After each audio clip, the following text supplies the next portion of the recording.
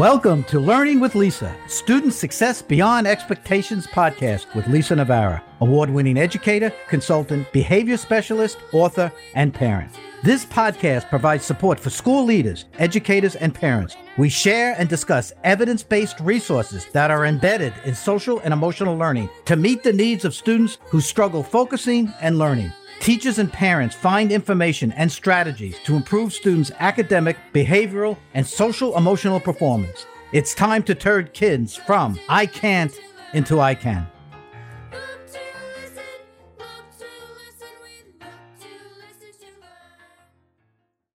Welcome to Student Success Beyond Expectations. Today I bring to you Dr. Joe Volpe. Dr. Volpe and I met a number of years ago when I first saw one of his advertisements for a free workshop on executive functioning and self-regulation. And I was just really at that point in time beginning to learn the depth of what ADHD is, what executive functioning is, and its impact on children. When I went to Dr. Volpe's workshop, what synergy his information and his delivery of that information had with my philosophy of education and what children need inside and outside of the school system as an educator. You know, I'm an educator, not a psychologist, but our worlds can merge and intertwine with one another. And today, Dr. Volpe is going to be talking to you about how ADHD is so underestimated. As a matter of fact, I think we both agree that not only is it underestimated, but it's really misunderstood. It's underestimated in the impacts that it can have on children's lives, but it doesn't start there and end there, but it can continue into the adult life of that once upon child. And so, Dr. Volpe, thank you so much for bringing your 25 years plus experience from school psychology. You're a clinical psychologist and you're an adjunct professor, imparting your knowledge and your experience to the students who are going to help make a difference and impact on our children and adults and teens today. So welcome. Thank you for the invitation. I am very glad to be here with you. Can you talk to us about how you think and why you think ADHD is underestimated? In what way? What do you mean by that? I think historically, people have focused on the paying attention part and the hyperactivity part, in part because of the diagnostic criteria and the name. It's gotten a bad rap in part because the label that people use to talk about it, ADHD, is, as it turns out, very misleading. A lot of the research that's come out over the years, Russell Barkley being a major proponent of so many important data sets of late and such a prolific researcher, he and others have talked about how ADHD and the attention hyperactivity part really don't represent what we see in the population. In fact, we know it's a neurodevelopmental disorder, and we know it causes problems with self-control. But more importantly, a better way may be to look at it as a problem with executive functions. And if we can understand what executive skills are, we have a better handle on how to assist people with ADHD. So it changes the whole, really, the way we will conceptualize and intervene if we see this as a delay in executive skills. Exactly. And so a good tip for educators would be, or even parents, is if you have a child who's 8, but maybe they're behaving more like a 5-year-old, we need to address those skills on that level and not just stick to, well, lack of self-control, it doesn't self-regulate. So what am I supposed to do? I've got to teach, I've got to get to this curriculum. And so when you have educators who just really honestly don't know any better because it's not in our curriculum. I take student teachers now, and executive functioning is not the core of their knowledge because it's just not being taught. But ADHD, as mainstream as it sounds, is exactly how they're being taught. So Dr. Volpe, how would you even approach maybe a new teacher and an experienced teacher in just beginning to see the difference between, we know you've heard that it's distractibility and its ability to self-control and self-regulate or to be able to focus. How do you deepen their knowledge so that way we could become more educated ourselves and provide better instruction?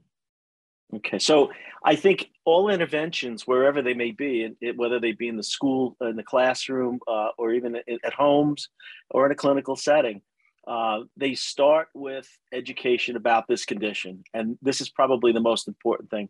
Over the years, I have talked to teachers about kids who've struggled with ADHD. When I first started doing my workshops, probably in the mid-90s, I would go out and I would say pretty much what was out there in what we knew and what DSM would tell us, our diagnostic manual, that you're going to see kids in your classroom who can't pay attention, who may be hyperactive, and are going to be very impulsive. And I used to focus on those three things. We would say it was the holy trinity of ADHD. It was these three parts. And when I would talk to teachers about what to do, I would focus on those things individually. We would talk about strategies and ways to, put kids in the front of the room to minimize distractions, give them a lot of feedback, maybe do some kind of star charts or behavior programs, work and coordinate with some kind of homeschool note systems so that parents and teachers could be on the loop. Now, realize back then, we didn't have portals like we do now, where there would be a, pretty well direct line of communication between teachers and parents.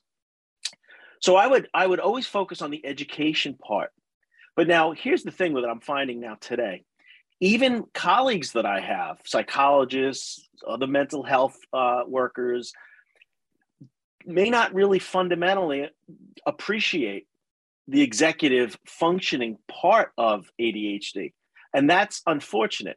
So I certainly feel for teachers because they have kids that they know have these needs, but even the parents sometimes will go for help, and they're presumably getting help from someone who knows something about ADHD. Oftentimes I'll ask them, were executive functions ever evaluated or measured or discussed? And a lot of times they'll say, no. Executive measures, executive functions, what are those? Right. So that's the starting place. And that's what the parents, so I will discuss executive skills with teachers whenever I can bring it up at CSE meetings, or whenever there's questions about what is this all about? What are they and how do we help? What are they and how do we help? I believe the first thing that we need to do is understand that we need, as educators, to understand the psychology of these children.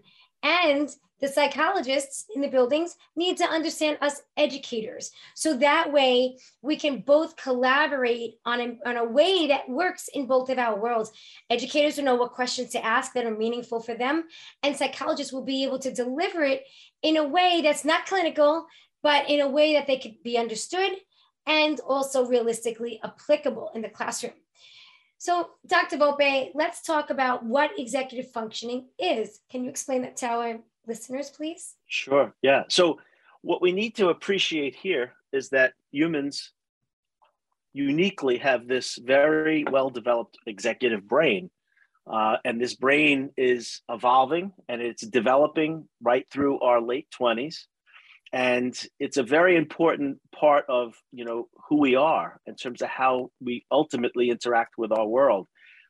Now, you may see behaviors like, not listening to what's being said, being distracted, or getting out of one's seat and speaking excessively, and maybe having a hard time waiting to postpone gratification, maybe showing a lot of emotion. You may see all of these things out in the world, kids getting up, acting as if they're driven by a motor, talking more, and emoting more and behaving more than other kids. But you got to ask yourself, what is that? And so oftentimes those are things that on the surface may be described as symptoms of ADHD or some behavioral issue. But we now know those are outward projections of an underlying complex problem that is part of psychological and neuropsychological development. So these mental abilities or these brain functions that give really essentially produce those behaviors are all rooted in what we call executive functions. And they're called executive because they act in a way that organizes the rest of the brain to accomplish goals and plans. So they're about being able to regulate our own behavior, keep an eye on the future, and accomplish goals. And these networks are critical because these networks are those that are implicated in ADHD. And when we see difficulties in functioning in the classroom, these various networks allow a child to focus, allow them to stay on task, allow them to move and to think efficiently, allow them to learn novel information, to choose what's important to act on and what's not important. And so it's important to understand executive functions at their very core are what guide us from childhood through adulthood so that we ultimately can function and interact and accomplish and be productive. That's absolutely right. And during that process of us understanding these children, then what it also allows us to do is raise their self-awareness. Okay, take a deep breath. Your brain got distracted. What is it that you're supposed to be doing right now? They could tell you, which means they're processing it. If they're saying it, most likely they're visualizing it. They're visualizing it. They're more likely to then perform whatever task that should be their priority at that moment. And so by us understanding, we can raise their self-awareness of what's in their best interest to accomplish those goals. And I think essentially that's kind of what you're saying. Well, yeah, actually, it's a really good point you bring up about self-awareness. That's, Barkley in his latest work, and probably the last 15 years, maybe even a little more, he's gone through different transformations of analyzing all of the data out there. And his latest conclusions are just so spot on. So for many years, he's talked about this executive brain and these executive skills as really being like a Swiss Army knife.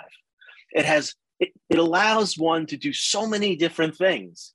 And really, when we talk about these 7 pieces that make up our executive brain, one of those key things to start is self-awareness. In fact, when you look at executive functions, really self-control begins knowing what you're thinking, what you're saying, and what you're doing.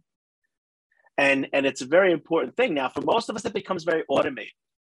When something happens, we're kind of on autopilot, but we do know that if we can't monitor our actions, we will not be able to continue to work toward our goals.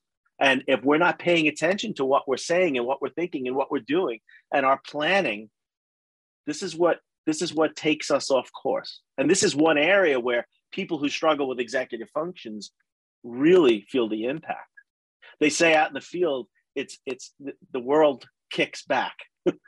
You could get away with this when you're maybe in preschool, but once you get into elementary school and there are greater demands, there are things that you're going to need to do. That executive brain now needs to start. You need to be able to pay attention to what you're doing and make course corrections along the way. And that's where we'll see children struggling, especially if they, in fact, are at the extreme areas of delay in what we ultimately may diagnose as ADHD. Right. And that's what Dr. Barkley says, is that 50 to 70% of children are rejected by second grade by at least one close friend. And it's not even because of their forgetfulness. It's really because of their emotional outbursts, because they can be very what I'm talking about out there. I'm talking about when there's no filter and they don't mean to hurt anybody's feeling, but it's the emotional part of them that people just can't really handle. So by 7 years old, 50 to 70% of children are being rejected. So it's a disservice, in my opinion, to not explicitly teach children how to raise their self-awareness of what they're doing at the time that they're doing it. We have these expectations, and I want you to comment on this. We have these expectations of, okay, you know what? Every day you make the same mistake, right? How many of us have had a student or a child, they make the same mistake every day? And when you talk with them, what should you have done? What will you do next time? They could tell you exactly what they're supposed to do. And sometimes you really even feel the remorse and how they are just so upset. But next day, same thing happens. Can you talk to us about that process, what's happening, and what also would be a support for them? So let's consider another one of the core executive skills, inhibition or self-restraint. You couple this up with awareness. First, we have awareness, which starts when we're very, very young. But as we develop and as the brain develops, there's an expectation, at least from a neurodevelopmental standpoint, that the individual will start to develop self-restraint. They'll be able to put a pause between what's happening in the environment and their response. And that's a critical pause because that gives a child time to think before they act. So this is important because this has a lot to do with interventions. So a child who may have a problem controlling their impulses oftentimes may be looked at as being immature or having a very difficult time. Maybe it's a parenting issue, which unfortunately many people have attributed their behavioral restraint issues to parenting, which in most cases, especially in ADHD, is not the issue, although that can make it worse. That's not the cause, especially for those who are, clinically, impaired with a condition we, again, ultimately may diagnose. But this ability to inhibit impulses is problematic. This means that brain is making this child think too much. And that may be that a lot of those thoughts going through their head, and they'll tell you there's just too many thoughts coming through their head, behave too much, moving too much, acting too much, getting out of their seat, fidgeting, all these other things you may say. But very importantly, and you just mentioned it, emote too much. The difficulty with emotional impulsivity is a significant one, and you hit the nail on the head. Social interactions are one of the biggest casualties of the expression of impulsive emotion. You and I may be able to sit, take a deep breath, bite our tongue, count to 10, and imagine in our mind a better response. If you have difficulties with your executive functions, you will not think, you will not visualize, you will just react. And we do know that there are two red flags that we see, and we've seen it in our ADHD clinic. Preschoolers. These are red flags that indicate we must intervene earlier. They are either A, thrown out of preschool programs, and we've had many kids literally asked to leave their preschool programs. That's one red flag. The other is they are shunned by their peers. And social rejection is a very common consequence. Kids are okay if they show a lot of positive emotion. But if you cannot inhibit negative emotion, those are the ones that are very destructive to relationships. And so getting to that before it happens is critical. Getting a read on a child's, mood, perhaps, what kind of day they're having. If they come into class and they don't have their ditto, we expect that. But if we go ahead and we make them stand up and recite why they don't have their ditto, this is clearly going to make things get much worse. And to talk about the emotions, especially with preschool, giving them the words, the labels, so they can express how they're feeling, raising that self-awareness at an early age, and then opening up that line of communication to build those skills. Correct. A vocabulary would be great. Now, we have a couple of complications here because, if we think more in terms of other executive functions, working memory is another very important one that evolves. And as children working memory as they get older, this means that we have like this GPS device wired into our executive brain that allows us to call up images of the past, what we call hindsight, and we can think about what would be a good pathway to get that goal, to see the future. That's called foresight. And this working memory literally is this GPS that allows kids to be able to sort of see what they want to accomplish and perhaps verbally get there.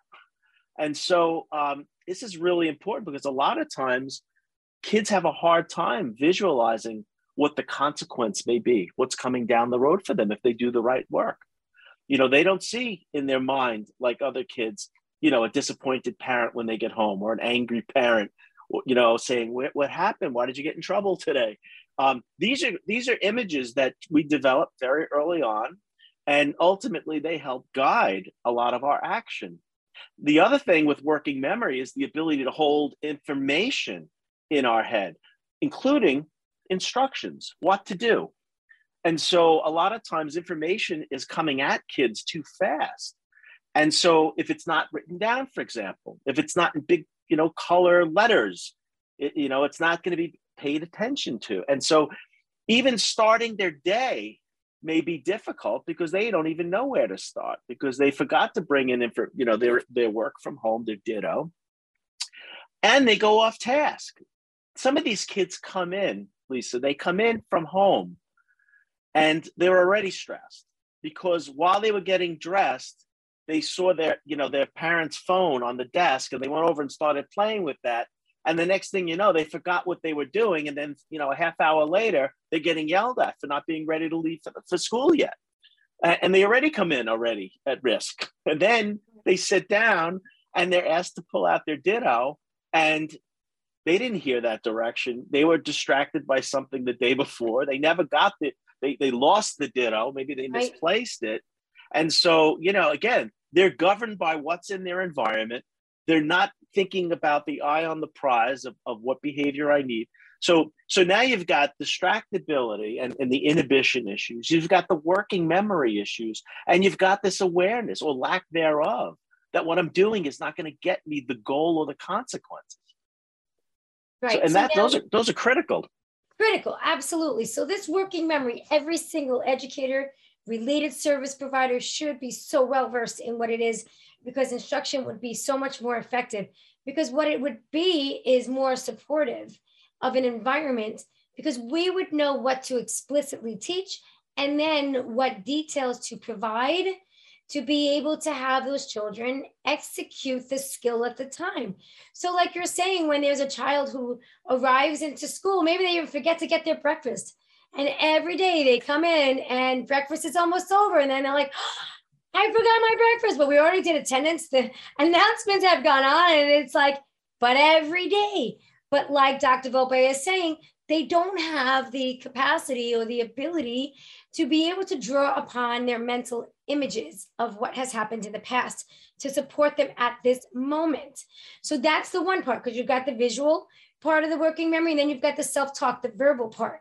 And so if they're not telling themselves, okay, walk into the building, get breakfast, and they're sitting down and they're just probably doing not very much. Maybe they're thinking about why they got in trouble because they didn't get dressed and they just thought, oh, cool, there's the phone, let me use it, right? And it's innocent, and they get in their own way.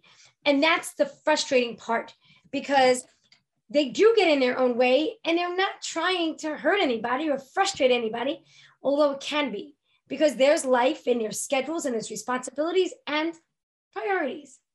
So my next question really to you is, let's talk about the heart of some of these kids, right? I mean, talk to us about maybe the disappointment that you've seen these children have within themselves, or the struggle that they've had to be able to change what they know is not working for them.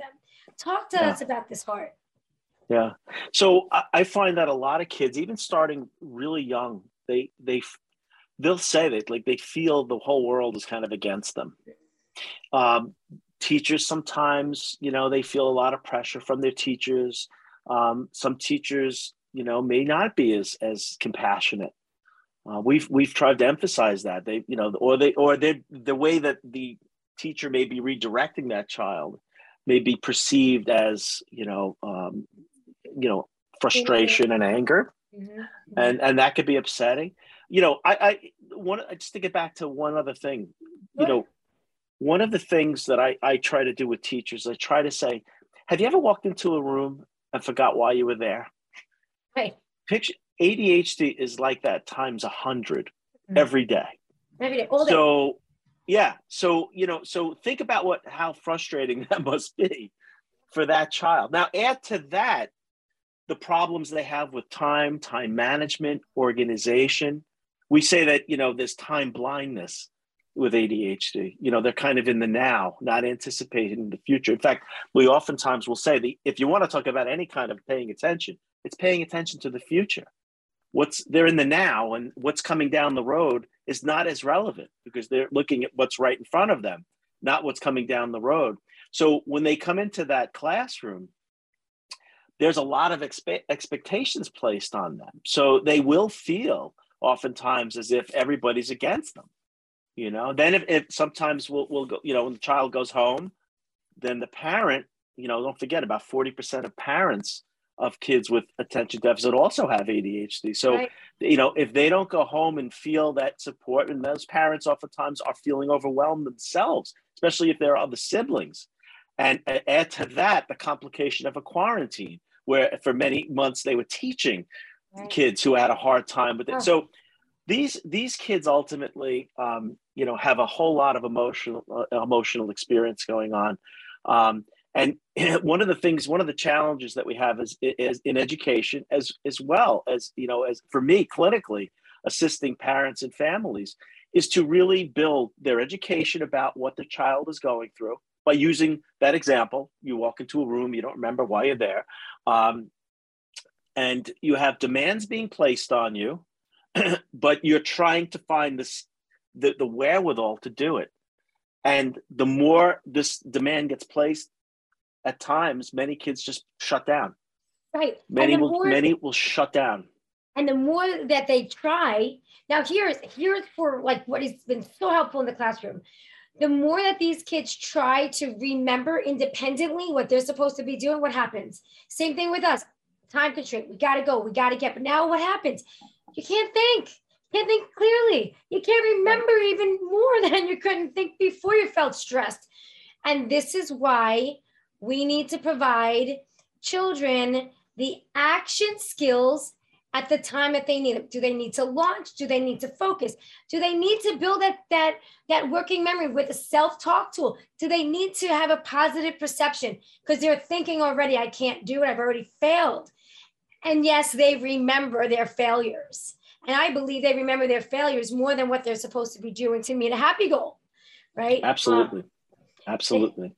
So those are things that we could be doing. Now, there are some educators out there who says, well, I don't like rewards and, behavior modification. And I feel like if we give students what they need in terms of supporting that executive functioning, it really takes a life of its own in the classroom. It really allows for great behavior management, great communication, and better learning. But there are times when children need more. So they might need that specific visual and then that extrinsic motivator that they can work toward and then get. So can you talk to us about that? So let's talk about so we've already said that a child who may be struggling with ADHD or executive functioning issues, their life is packed with a lot of frustration and a lot of anger inducing events and triggers. A lot of things out there provoke emotion. It could be the kid cutting in front of them or making fun of them.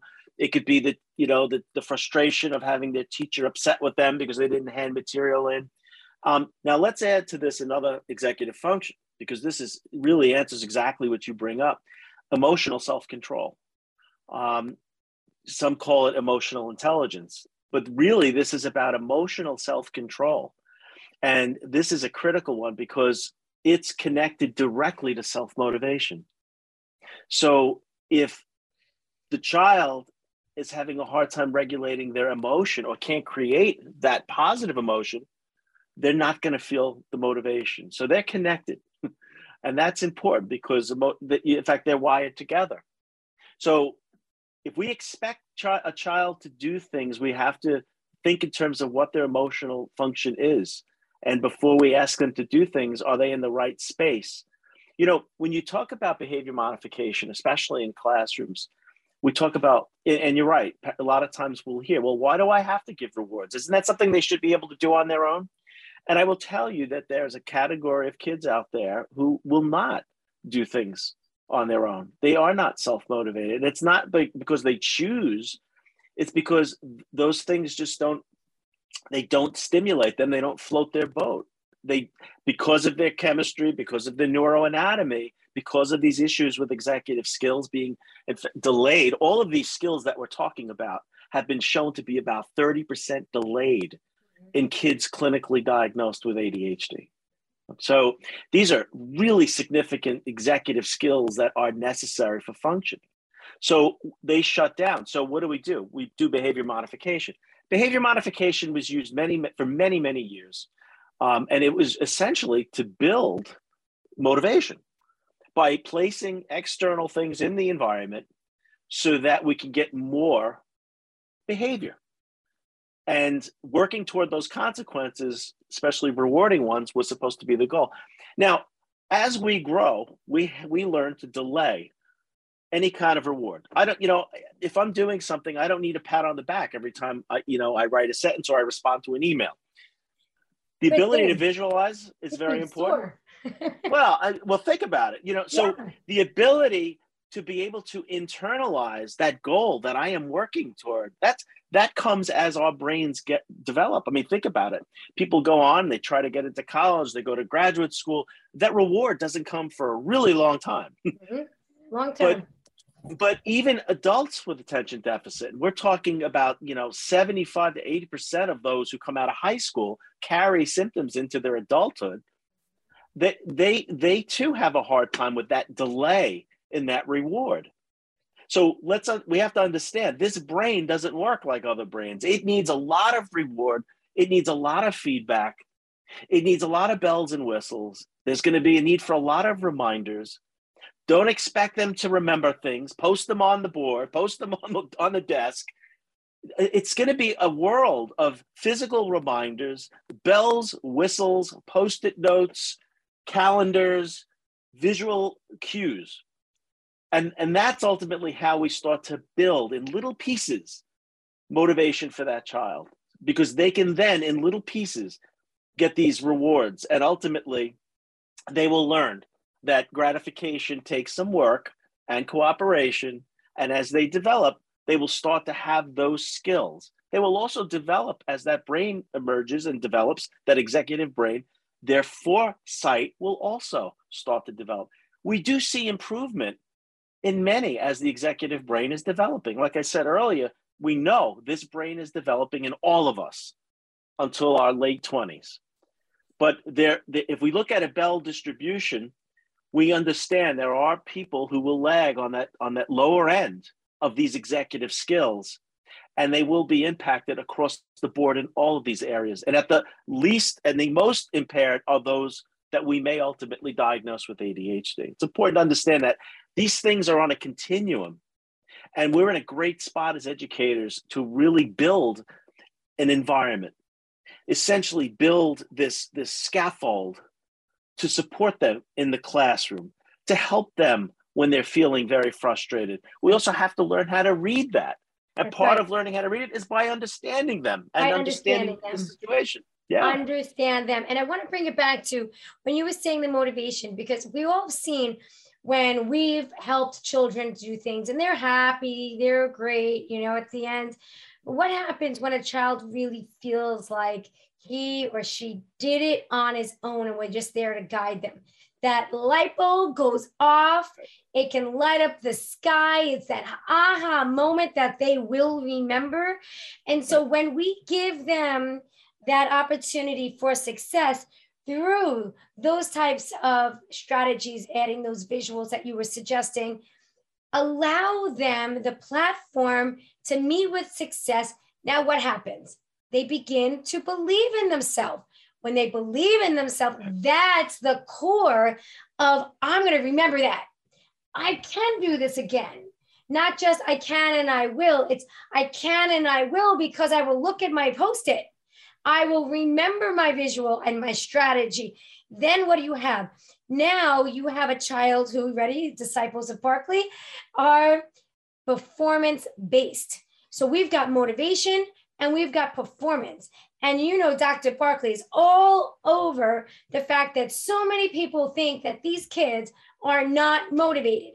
They know what they want in the end, but they need to be explicitly taught how. And if they're not taught explicitly how and supported along the way, then they cannot perform. So talk to us about what performance is, because it's a very, very confusing thing for adults to understand when they are not really aware of what performance is, because in our world, you're either motivated or you're not.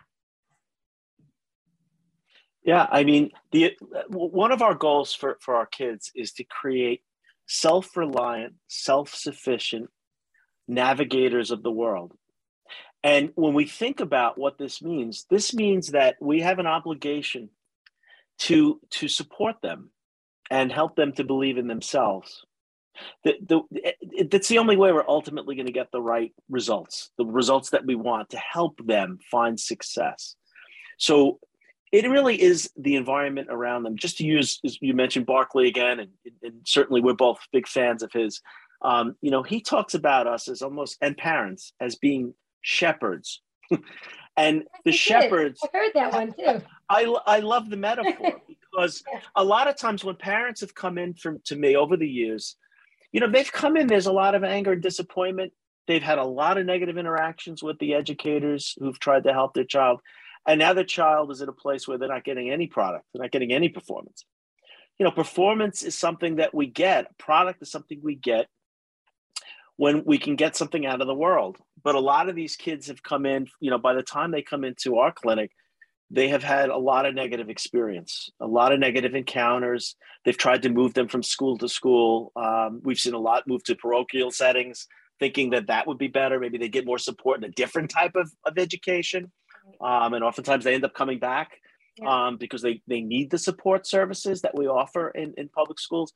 So trying to hone in on that, as a shepherd would, and we're helping the parent, and again, I think the important thing is a lot of the parents are also dealing with their own frustration, and the model really says that the responsibility that we try to teach parents that they have is they're not the engineers. They're not the ones that that make this child how they are. We can't go back and reorganize them, and honestly, when we ultimately make the diagnosis and work with the parents, we have to help them to realize that this child is a product of a whole lot of things.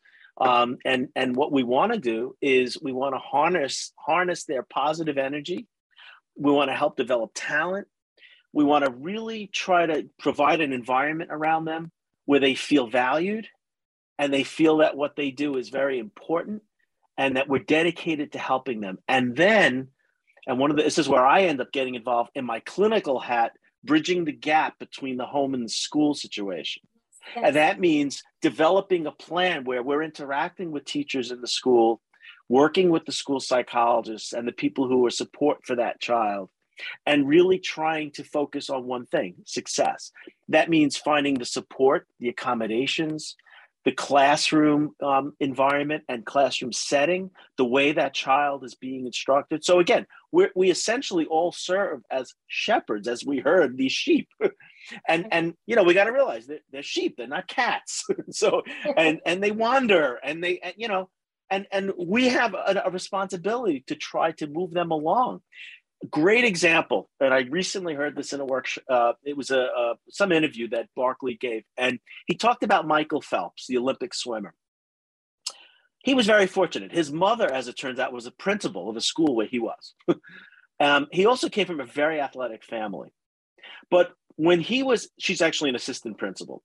And basically what she did when Michael was in school having difficulty, she made sure he had his behaviors addressed in terms of his concentration issues. She had tutors for him. She had him involved in sports because he was so athletic, as we know. She had built an environment. She gave him strategies to help with his emotions because he was very, very reactive, especially he had a very bad temper. She also, in his instruction, made sure that he got like little check-ins every 15, 20 minutes throughout his day with his teachers, so that they were giving him feedback on a regular basis. They weren't leaving it up to him to sort of sum up how he's doing, because self-awareness is a difficult area. He may not know when he's going down the wrong path. So he would need redirection with the external support of his and support of the educators. And in this case, fortunately, his mother, being an administrator, she was able to help orchestrate that. But the point is this: the success was because it was all of these people shepherding this child along the way. And that's a critical, we underestimate our role as educators. Yes, and absolutely. that's important.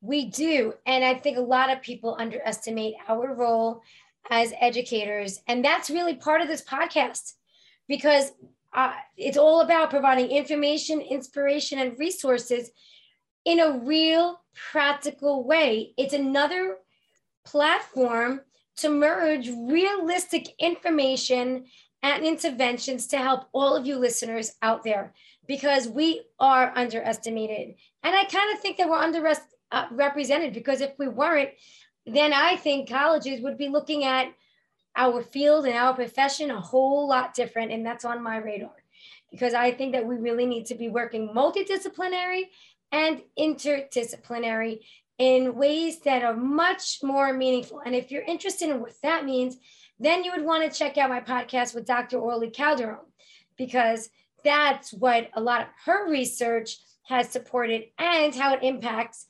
children with ADHD. You see, what we do really does matter. And it doesn't matter if we've got the best lesson plans or the best session ever planned for our clients or our students. What matters the most, I believe, is that one, children believe that we care. They feel that we either understand, or if we really don't get it, they really feel like we care enough to try and understand. They respect that. And the other thing is that we provide them the skills in how to learn. And really, that's what Dr. Volpe is talking with everything right now. Understanding what this thing called executive functioning is, the working memory, these visuals, understanding that students and children, they need to be able to perform. It's not a matter of being motivated or not motivated. It's understanding who they are and maybe even who they want to be. You know, I have a question for you. Imagine that, Dr. Volpe. I've got a question for you. So have you seen children make real progress where they kind of awaken and they're like, oh, I kind of get it now. This is what I do, or this is what I've done, but this is what works for me. And you've seen them practice it and meet with success. Have you seen, can you talk toward that? Yeah, I always use, my own experiences in working with ADHD over the years as, one of the reasons why I ultimately began and specialized in this area is because it was one of the areas that is so incredibly treatable.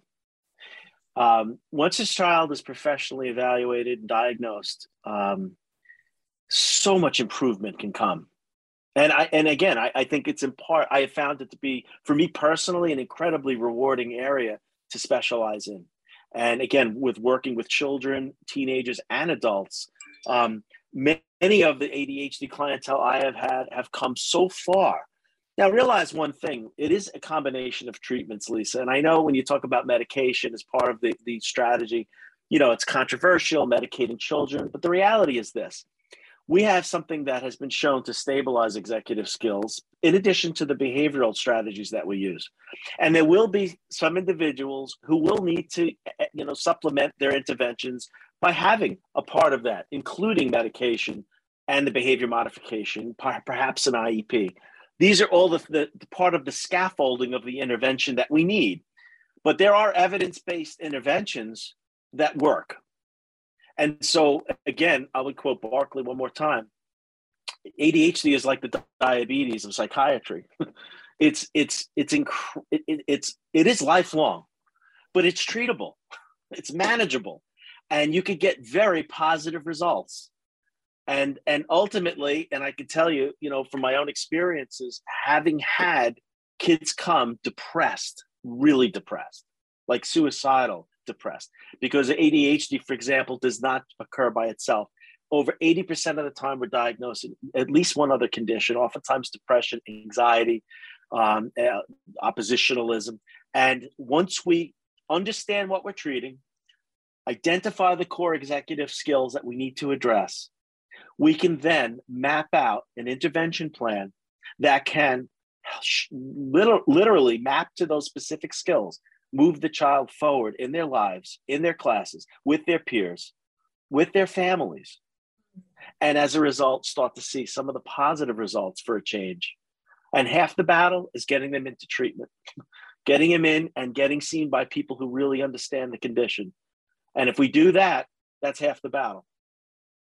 It really is. You'll be so surprised when you have, yes. If you talk with your kids, whatever hat you wear. I had one story even last year. I'll never forget. First day of school. I'm stupid. What do you mean you're stupid?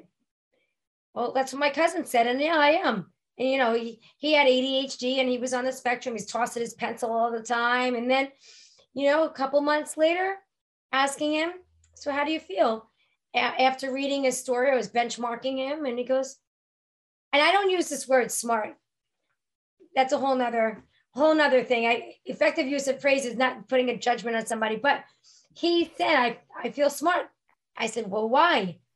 Because I can read, I'm using my strategies. And what he was saying is I feel in control, yes. and yes. And really ADHD is the most treatable, ready for this, people, mental health condition out there, because ADHD is considered to be a mental health condition. And a lot of people don't understand that. They don't know that because it's just ADHD. Right? That's right. You go to Starbucks, get some coffee, you'll wake up. That's what the adults used to hear. When I started practicing, I started specializing in adults first. I went the other way around. Okay. I started working with adults. Yeah. And then I ultimately started to fill the practice with evaluating kids right through preschool up. And the reality is unfortunately, there's still a lot of myths out there. For example, that laziness, it's a lack of discipline, the parents are too enabling and this, but that means that you don't understand the condition if that's why you're blaming the problems that the child is experiencing. Now, that may be in a small percentage, some of the things that people see that may make things worse. But if it is the condition that, let's say, we call ADHD, that we need to know. We're looking at a neurodevelopmental condition. Yes. This is something that's passed on over 80% of the time through genetics. It's an incredibly inherited condition. It is the way the neuroanatomy and the neural systems have developed that gives rise to the executive functions. And then, of course, we have the topography, the behaviors we see, the outward manifestations that are caused by delays in these neural systems. And if we sit and we say, oh, it's because of parents, it's because of lack of discipline, they're just lazy, then we're missing the boat. We're missing the boat on these kids and ultimately these adults who struggle. Now, I also want to mention, not all, about half may also have a comorbid learning disability. So not only anxiety, depression line up with ADHD, oftentimes we will see, and about half the time, a specific learning disability, perhaps in reading, math, writing, dysgraphia, very common. So that's where more formal testing may be necessary, and sometimes we have to move forward if we see evidence of that. But a lot of times, the checklist that teachers get to fill out, that's very valuable information. Those rating scales give us some indication that are very ecologically valid in how that child is performing on things like distractibility, sticking to task, emotional management, all those things we talked about before in the classroom. Very, very important data that could be used not only for diagnoses, but also for interventions to see if the interventions work. I think service providers outside of schools, including pediatricians, should be speaking with educators, with that classroom teacher. Doesn't have to be long, doesn't have to be too overwhelming, but I think it's important to have a conversation because that's where there's a true understanding of what's being seen in the classroom. And that's not happening yet, because that's on my radar too, because it really is important that we communicate. And parents out there, make sure that your pediatricians are aware of what your child's teacher or teachers and related service providers are seeing. How many times have I gotten a report to sign, but not the speech teacher or the occupational therapist? Everybody should be getting these same reports. So that way they are getting a snapshot of how the child is performing in different environments in the class, in school. And you know, something that also includes special areas, such as physical education, art, music. It's important. It's something where your child is supposed to be learning and performing, then it's important to get that information to that doctor and clinician as well. So, Dr. Volpe, before we let you go today, what kind of either advice or what would you say to one, children with ADHD who are suffering, and two, the educators who teach these children and have them in their classroom? I would say this. I think that number one, you have to remain compassionate. And what does that mean? It means a certain level of forgiveness. And for the individuals who have ADHD, especially those as they're a bit older, the younger children, they need others around them to remain compassionate. They need others around them to identify their strengths, their talents, their aptitudes. But if we can get to that and build them up and focus on some of their talents and strengths, and I will say with regard to, I know the ADHD clientele that you see out there and the ones I know I've treated, part of that is some of the gifts that they have as well. Sometimes that lack of inhibition could be very valuable. Many of the clientele that I've treated, yes, they're bored when it comes to school, and yet they're gifted in art and music and all kinds of acting and all kinds of other areas. I've seen those gifts. The schools are sometimes their Achilles heel. We've got to find those strengths and those talents, and we've got to really build on those. We got to make sure that that child realizes that these issues that they struggle with, these executive skills that they struggle with, this self-control that they struggle with, is just one part of them. That we have so many other parts of them and their personality that are incredibly valuable. And we can do things to help them show that part of their personality. Maybe we're connecting them, with various organizations. We look at role models like a Michael Phelps, or Adam Levine, a musician, or Justin Timberlake, all of these athletes, Terry Bradshaw, Simone Biles. There are tons of them who have self-identified with ADHD, and they have nurtured their talent. And also building, again, this system in place so that they can move forward.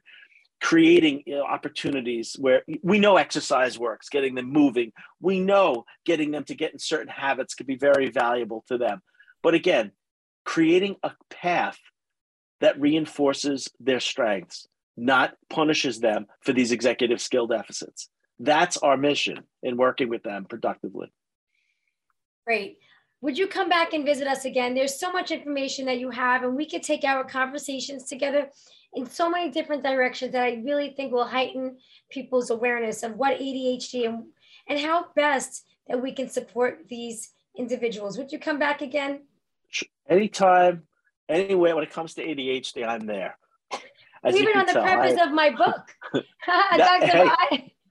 Dr. Volpe wrote an awesome preface on one of my books, and Barkley has a quote too. That's just cool. That's just cool, isn't it? I agree. So listeners out there, parents, educators, hopefully administrators too, we are hoping that you heard this episode, that you will consider educating your parents and educating your educators on really what is ADHD. Learn what executive functioning is. Learn how to support students' self-regulation and working memory skills. And you are going to see an outcome of your investment of time and money that is the most important thing, is going to make a difference in the children's lives because they're going to be happy and they're going to have the skills to perform on tasks that they're obligated to do and those that they just love doing. So I want to thank everybody for joining us today. And we hope that you will like and subscribe and share because there's great information here. Thank you very much. Thank you.